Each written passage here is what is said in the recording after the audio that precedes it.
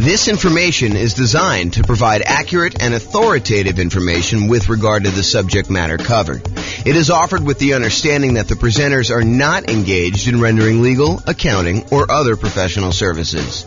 If legal advice or other expert advice is required, the services of a competent professional should be sought. Welcome to the Santa Clarita Real Estate Investing and Real Estate Financial Planning Podcast. Learn all about investing in real estate in Santa Clarita, California, with a combination of real estate financial planning and modeling with numbers specific to Santa Clarita, plus syndicated, more generalized recordings of live and pre-recorded real estate investing classes, not all of them specific to Santa Clarita. Be sure to stay tuned after the podcast for a message from our sponsors. Well, good morning and welcome, everyone. I am James Orr, and we got a very special class today. This is part of the series on improving cash flow. And so today we're going over improving cash flow when considering your real estate investing strategy. When you're thinking about which strategy you want to use, how do we improve cash flow when we're trying to decide whether we're doing traditional buy and hold or short-term rentals or house hacking or nomading or whatever we're trying to do there. So all of the things we're going to discuss today have to do with choosing your existing real estate investing strategy. And this is, as I mentioned, part of the series we're doing. And so we've already covered how to improve rental property cash flow when we are searching for properties. That was covered in a previous class. So if you want to see about all those different strategies, go watch that class. We've also covered all of the different strategies of the largest section, the one that has the most ways to improve cash flow, and that was the financing section. Today, we're covering this, how to improve cash flow during the improved strategy phase. So we'll talk about these different options. And then we've got some future classes coming. The one class on how to improve cash flow when you improve the property itself, while you're marketing the property, while you own the property, and then while you're renting the property. So there's different kind of stages that I broke it down into, and we're covering the classes, we're covering the strategies, the 88 strategies to improve cash flow in all of those different stages in discrete classes by stage. So if you're at the stage where you're searching for properties, just review the one for searching properties. If you're at the stage where you're financing, do that. If you're trying to figure out what strategy to use, this is the class you'll want to use for that one. Okay. So when we're thinking about improving cash flow is really made up of how much income you have coming in on the property, all the different sources of income, especially the rent, but then also things like laundry or renting out different parts of the property, or maybe you add in additional services like landscape service or internet service or things like that nature. So there's different strategies of rent or different sources of income like rent, and then all of the other sources of income you have in the property minus. In order to get cash flow, you have to subtract out all your different expenses. And your expenses are, your mortgage payment, taxes, insurance, maintenance, property management, vacancy, like all of those different things are expenses. And so when you think about how do you optimize, how do you improve cash flow on property? Well, it really consists of two different parts. How do you maximize the income you have on a property? And then how do you minimize all of the different expenses? And a lot of the things we're going to be talking about here today in this class have to do with maximizing income. Although a couple of them have to do a little bit with minimizing expenses, the majority of them are maximizing the income on it. So be sure to consider the impact of both income and expenses and the additional work involved and the value of your time when you're considering all of these different strategies to implement. Because some of the strategies, as you'll find out, they are significantly better cash flow, but they also require a lot more of your time and effort in order to implement them. So just kind of keep that in mind. All right, since we're talking about strategies, this is the list of the different strategies that we've broken out for real estate investing. So I'm not going to cover these because this is going to be covered in its own separate class. However, this is the list. So I'll just run through the titles and you can kind of research these if you want to dig deeper. Buy and hold, real estate investing, buying a property and renting it out and holding onto it for a long period of time. The nomad strategy, buying a property, moving in as an owner-occupant, living there for at least a year. It's a requirement of the lender. Usually do this because you can get very low down payments or nothing down payments, and you get improved interest rates, which could lead to some improved cash flow on a property. So you go move into the property, live there for a year, then you convert the property that you just lived into for at least a year into a rental. You buy another property to move into, and you repeat this process until you have as many rental properties as you desire. So that's the nomad strategy. House hacking, which we'll cover a little bit today, because it's one of the strategies we're going to discuss. That is renting out any part of a unit that you're living in. The most common example is you buy a duplex, you rent out one side of the unit, and you live in the other. But it could just be renting out, the property to roommates. You buy a single family home with 4 bedrooms, you live in one of the bedrooms, you rent out the other 3 or even just one, and that is considered house hacking. And there's some variations on that, which we'll talk a little bit about today as well. The BRRRR strategy: buy a property, rehab a property, rent a property, refinance it, and then repeat. So there's the buy, which is the B, and then all those different R's: rehab, rent, refi, and repeat. So all the different bars there for BRRRR. And that's a strategy for being able to buy properties and leave very little or no money in the ideal situation. Most of the time, it's leaving a little bit of money in the deal so that you're able to acquire properties with little down. And then all the quick turning, flipping properties, and then wholesaling and wholetailing. Wholesaling is basically selling your contract in a property to another investor. You find a really good deal and you sell to an investor, and you get a fee for doing that. All the creative financing stuff: buying property subject to, lease option, lease purchase, rent to own, owner financing, agreement for deed, contract for deed, loan assumption, like all of the creative different strategies for financing properties. Those are different strategies. And then partnerships and syndications: if you're going to get together with one or more other folks who want to invest in real estate with you, then you can kind of structure those in various different ways. And then tax liens and tax deeds: whether you are investing in a lien against a property with the hope that the property is, they either pay you a return on it, or in the event that they don't pay you the return, then you can actually foreclose on the property and get ownership of it. And then real estate investment trust, which I don't usually cover, but I include it to be all inclusive, to kind of be comprehensive here. That's that. So these are the different strategies. And you'll see that we're talking about using different strategies here today when we talk about how to improve cash flow. All right, so here's the list. Different ways to improve cash flow when you're thinking about the different strategies you can use as a real estate investor. So one of the different ways you can kind of improve this is to change the term that you're renting out properties. So I think a lot of people think about investing in real estate as you buy a property and you rent it out, and you rent it out to a tenant, and there's a year-long lease in place. And maybe the tenant renews for another year, and you kind of keep doing that. Or maybe they leave early because they got evicted or they can't pay their rent anymore, and you kind of shorten the term in that way. But you could deliberately choose to rent out properties monthly or weekly or nightly, like a vacation rental. So changing the term of the rental can improve your cash flow on a property. We'll talk about that a little bit. Or doing a totally different strategy, like a lease option, where instead of just leasing the property to a tenant, you decide you want to go after a tenant buyer, a tenant who also has the option or a contract to buy the property from you a year or 2 or 3 or 4 or 5 down the road, or 6 months down the road, whatever you negotiate as part of your term. Basically, they will lease the property from you. And then after they lease it from you for a period of time, they're going to buy it from you. And there's some advantages to doing that, which we'll discuss here in a minute. Or you could choose to do a specific niche. You could cater to a group of people who you know are looking to rent in your area. For example, you could choose to focus on student rentals, or you could choose to focus in on traveling nurses and provide them, kind of services related to their particular industry, knowing that they're coming in for, contract periods of time, and they're going to need some extra stuff in your property. Or you could cater to oil workers if you happen to live in an area that has a bunch of people coming into town to do work on the oil kind of stuff that they do. I don't even know what they call it. So you can cater to all these different niches, or you can cater to things like corporate rentals.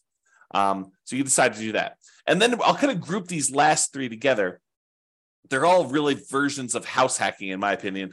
So we'll talk about roommates, getting roommates, changing a strategy to having roommates, like house hacking with a single family home, or renting by the bed or bedroom. Sometimes especially with like student rentals, sometimes they'll rent out by the bed or bedroom. You might rent out by the bed if you're putting 2 students per room, or you could rent out by the bedroom if you're renting to maybe a graduate student or something like that. Or you could rent by parts. In some cases, you may be renting a property where you rent the garage separately, or you rent access to the community swimming pool separately, or you rent access to the storage units on the property, like the storage shed where somebody wants to be able to store something or whatever they're doing there. So those are different ideas, and we're going to go into those in detail here. All right, so let's talk about term. So related to term, so term is going to be basically changing the term, the duration of your lease term. So you can either do a daily rental, things like vacation rentals, or there may be some situations where you might rent by the day, or you could do weekly rental. I guess it would be a variation of vacation rental. But I was thinking of if you rent your property out for the Super Bowl weekend, that may be like a daily rental or maybe a weekly rental. But it's all sort of covered under that short-term rental, vacation rental thing. So you can do daily rentals. You could do weekly rentals. Weekly rentals could be a good strategy, or monthly rentals. Instead of doing the weekly, you could do monthly. Or the traditional way of doing this, I think the most common way that most folks are familiar with is yearly rentals. So in addition to changing the term of your lease, a lot of times you're changing what you're providing with the rental, whether you're providing the house furnished or unfurnished. And so realize that you may have sometimes significant additional startup costs if you're changing the term of your strategy from a year-long lease, which you may be renting out a vacant property, although you could do a furnished year-long lease, and do instead a more of a completely furnished turnkey. Someone shows up almost like a lodging hotel sort of situation where you allow someone to come and stay in the property like that. So typically, rent increases as the duration decreases. So the shorter the term of your lease, typically the higher the rate is. There are probably some exceptions to this, but overall, that's the general rule of thumb. Shorter terms tend to be more expensive than longer terms.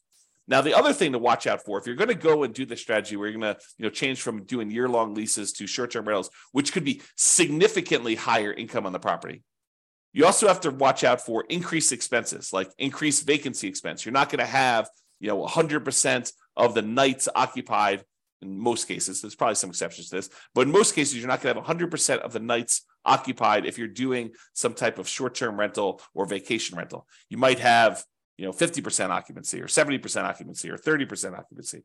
So just realize that you may have increased vacancy for doing that. You may also have an increase in marketing costs. Whereas you may market to find a tenant for a year, for the 60 days or so prior to the lease expiring to get your next tenant. If you're doing a vacation rental, you may be advertising on all of the kind of short-term vacation rental type websites, and that may significantly increase your marketing costs and time. And then also your management costs may be much higher. If you're doing short-term rentals, you may have a significantly higher cost to get the property ready for the next tenants, kind of like being in touch with the tenants, kind of doing your contact and making sure everything's ready to go for the short-term rentals. Things like that could be increased by doing a shorter term.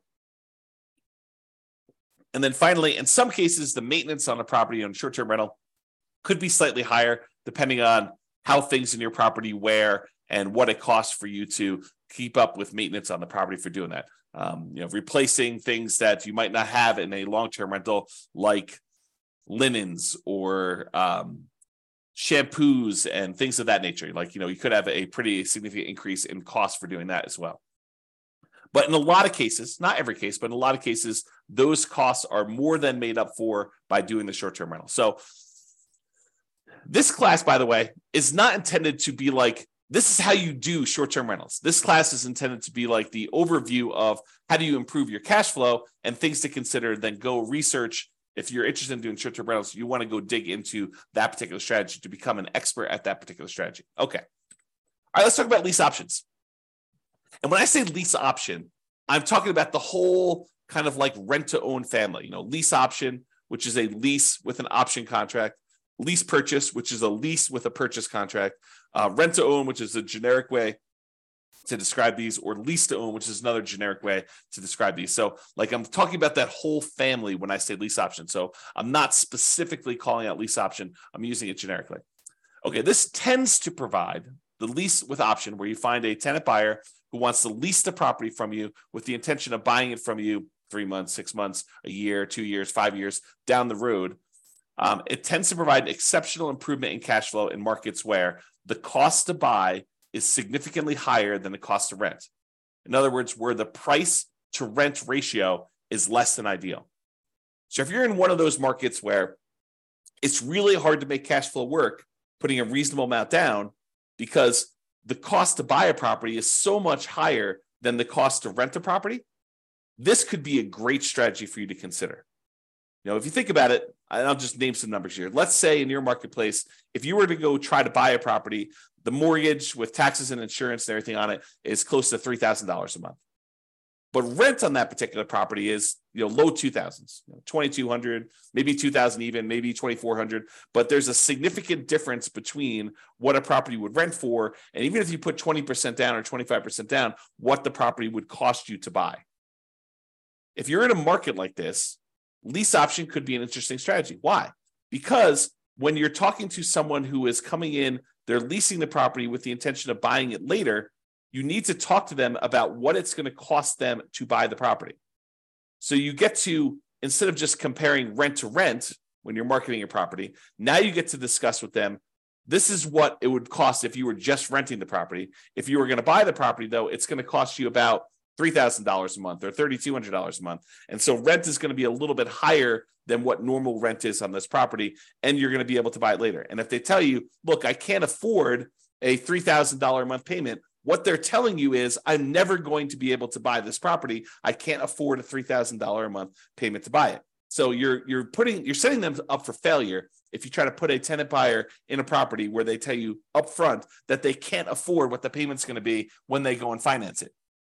If the only way they can afford the property is when they're renting it, then they're never going to be able to afford the property. Now, there's exceptions to this, right? Like someone comes into a windfall of some sort and they're able to get a big enough down payment where they could buy it all cash and they no longer have a monthly payment, or they get a big enough down payment where they're able to do that, or they think the interest rates are going to go back down.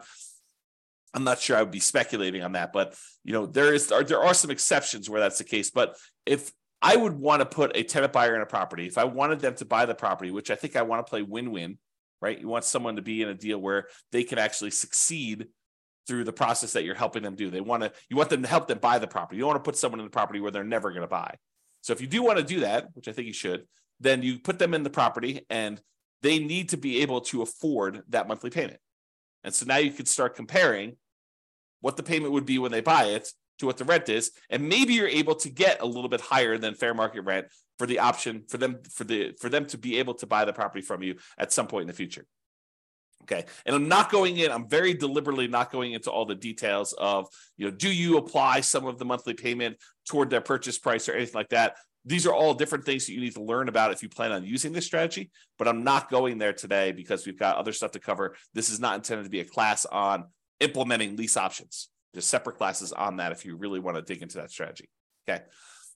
However, even if the monthly fee, the amount you're charging them monthly, was completely identical, right? You were able to get only the same amount you were able to get for rent as renting the property versus doing a lease option. You're only able to get that same $2,200 a month, whether you did either strategy. If that was the case, there are some significant improvements to cash flow from getting a non-refundable purchase deposit when the tenant buyer comes in the property. So even if the tenant buyer is only able to pay $2,200 and the tenant would normally pay $2,200, if you're getting for example, a $10,000 non-refundable purchase deposit, that would significantly improve your cash flow on the property. So for example, let's say they had a 3-year period in order to be able to buy the property, and you're getting from them a $10,000 non-refundable purchase deposit. Well, if you take that $10,000 and you kind of like spread it out evenly over a 3-year period, it's almost like getting an extra $250 more per month in cash flow. Even though you're going to take that $10,000 in many cases, you're going to apply it toward the purchase of the property later. So you're trading some of the appreciation you were expecting to get in the property over those next 3 years in exchange for getting better cash flow in the meantime. You're doing some deal alchemy. You're trading future appreciation, the $10,000 of extra appreciation you would have gotten later on when they buy it from you. And you're saying, I'm going to apply that $10,000 towards your purchase. I'm going to take some of the profit I would have gotten at the end when they bought the property from me, and I'm going to take it up front as a non-refundable option fee, which does apply to the purchase price for them, counts as part of their down payment. But then you're also getting that, which if you spread it out over 3 years, looks like you're getting $250 plus per month in extra cash flow. So if you thought you were getting $2,200 a month, now you're really getting $2,450, which is significant in certain markets, right?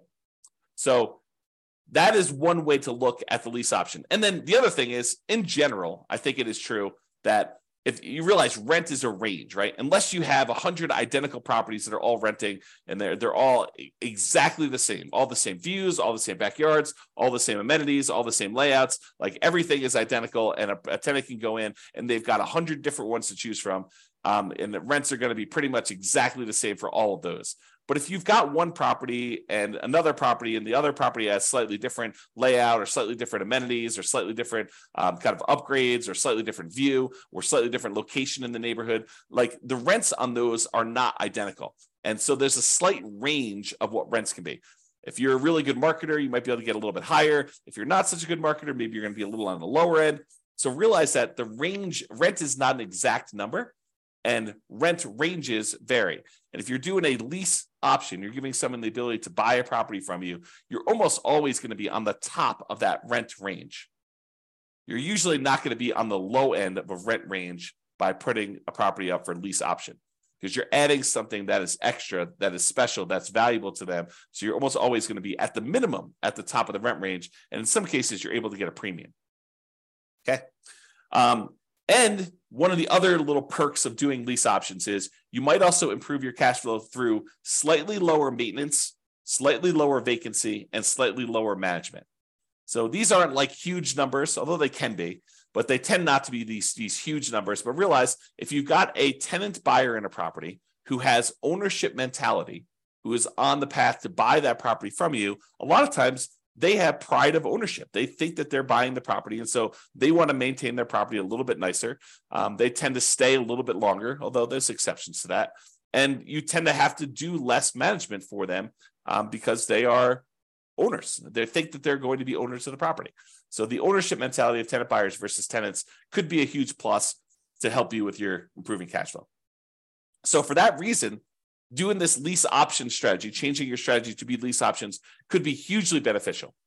And I've also talked about how in the past, and this is sort of a side note, go like research this more with one of our other classes, but I've also talked before about this idea of being able to use the lease option non-refundable option fee in order to use that as the down payment to go buy your next property.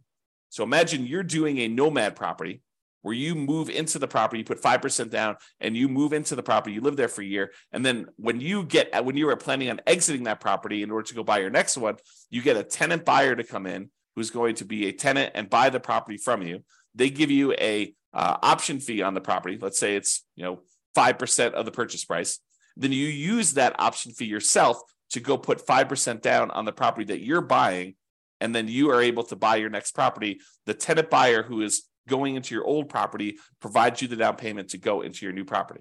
So this could be a strategy to provide you with the down payments to continue your own investing strategy as well. All right, let's talk about niching. Specialization tends to be more expensive than generalists. So if you cater to a specific audience, corporate rentals, traveling nurses, students, undergrad, graduates, startups, whatever you decide you're going to cater to as part of your particular strategy, it is up to you to figure out how you can provide extra value, what they need, determine what they need, and then provide them what they need, add value to whatever it is that you're offering. And a lot of times you can get slightly improved fees by doing so. Okay. So what can you offer them that would be more attractive to people in that group than just renting another property? And then what's a reasonable premium you can charge for providing that extra value? So if you're going to charge money for students, maybe you provide housing that's near the university and some extra things that students would like the terms that kind of coincide with the school year, or the ability to have their parents co-sign, or whatever it is that is appropriate for you and that particular niche that you're serving. Find out what they need, how you can cater to them, and then cater to them, and then you may be able to find a profitable niche to focus on. All right, let's talk about house hacking. So house hacking is renting out part of the property while you live in the property. And we're going to go over 3 different examples. We're going to talk about getting roommates. We're going to talk about renting by the bed or bedroom. And then we're going to talk about renting by parts. So let's jump into that. So let's talk about roommates. So imagine you have a single family home. You might be renting bedrooms with use of other parts of the property. So you rent them a bedroom, but they get use of the kitchen and the basement and the living room and maybe a parking spaces if you have that in your property. In some cases, you may have a non-conforming duplex that you could rent out to a roommate. So we see these occasionally come up, but they're properties where they're not duplexes. They're not zoned a duplex. They are not set up where they qualify officially as a duplex, but they look like a duplex. It's a property that's a complete upstairs unit, and then there's a side staircase that goes down to the basement unit, and there looks like a totally separate apartment in the basement. In some markets, you can't put the stove in, or you can't do something where that would trigger compliance issues or something like that. But it could have a hot plate or something like that, or a mini fridge or whatever. But it looks like it's a duplex, although it's technically not. It's what we call a non-conforming duplex. And actually, I have a typo here. I'm going to fix it. Non-conforming duplex. So non-conforming duplex that you can't technically rent it out as a separate unit. It doesn't have its own address, doesn't have its own whatever, heating source or air conditioning source or a stove or fireplace, whatever it is, the difference between having a full duplex and not in your marketplace, it could vary a little bit. But you could have a roommate that lives down there. Imagine you were just going to have a roommate upstairs in a different bedroom. Well, in this case, you have a roommate, and those could be the rules that you apply to this thing where you are having a roommate. And so a lot of times you have to watch out for your occupancy limits in your marketplace, and they're not going to have their own address. And maybe you have to give them access to something else in order to do this and make this right. Find out what it needs to be in your marketplace. And a lot of times your real estate agent can help you with that. But you maybe have a non-conforming duplex that you could do that. Or if you have a traditional duplex, triplex, or fourplex, you might be renting out the other units of that property, like actual conforming duplex, triplex, where they're legally considered duplexes, triplexes, or fourplexes. You might be renting out the other units. And in addition to that, some investors may choose to rent out the duplex, rent out the other units, or triplex or fourplex, rent out the other units. And then in addition to that, they may choose to get roommates for the property they're living in as well. Okay, so that is another option. So that's like roommates, and that could significantly improve your cash flow if you're thinking about that. Okay, rent by bed or bedroom. So in some situations, they might lend themselves well to renting out by the bedroom or even the individual bed. A lot of student rentals, they may do individual bedrooms, or they may do kind of by the bed, where you have two students per room.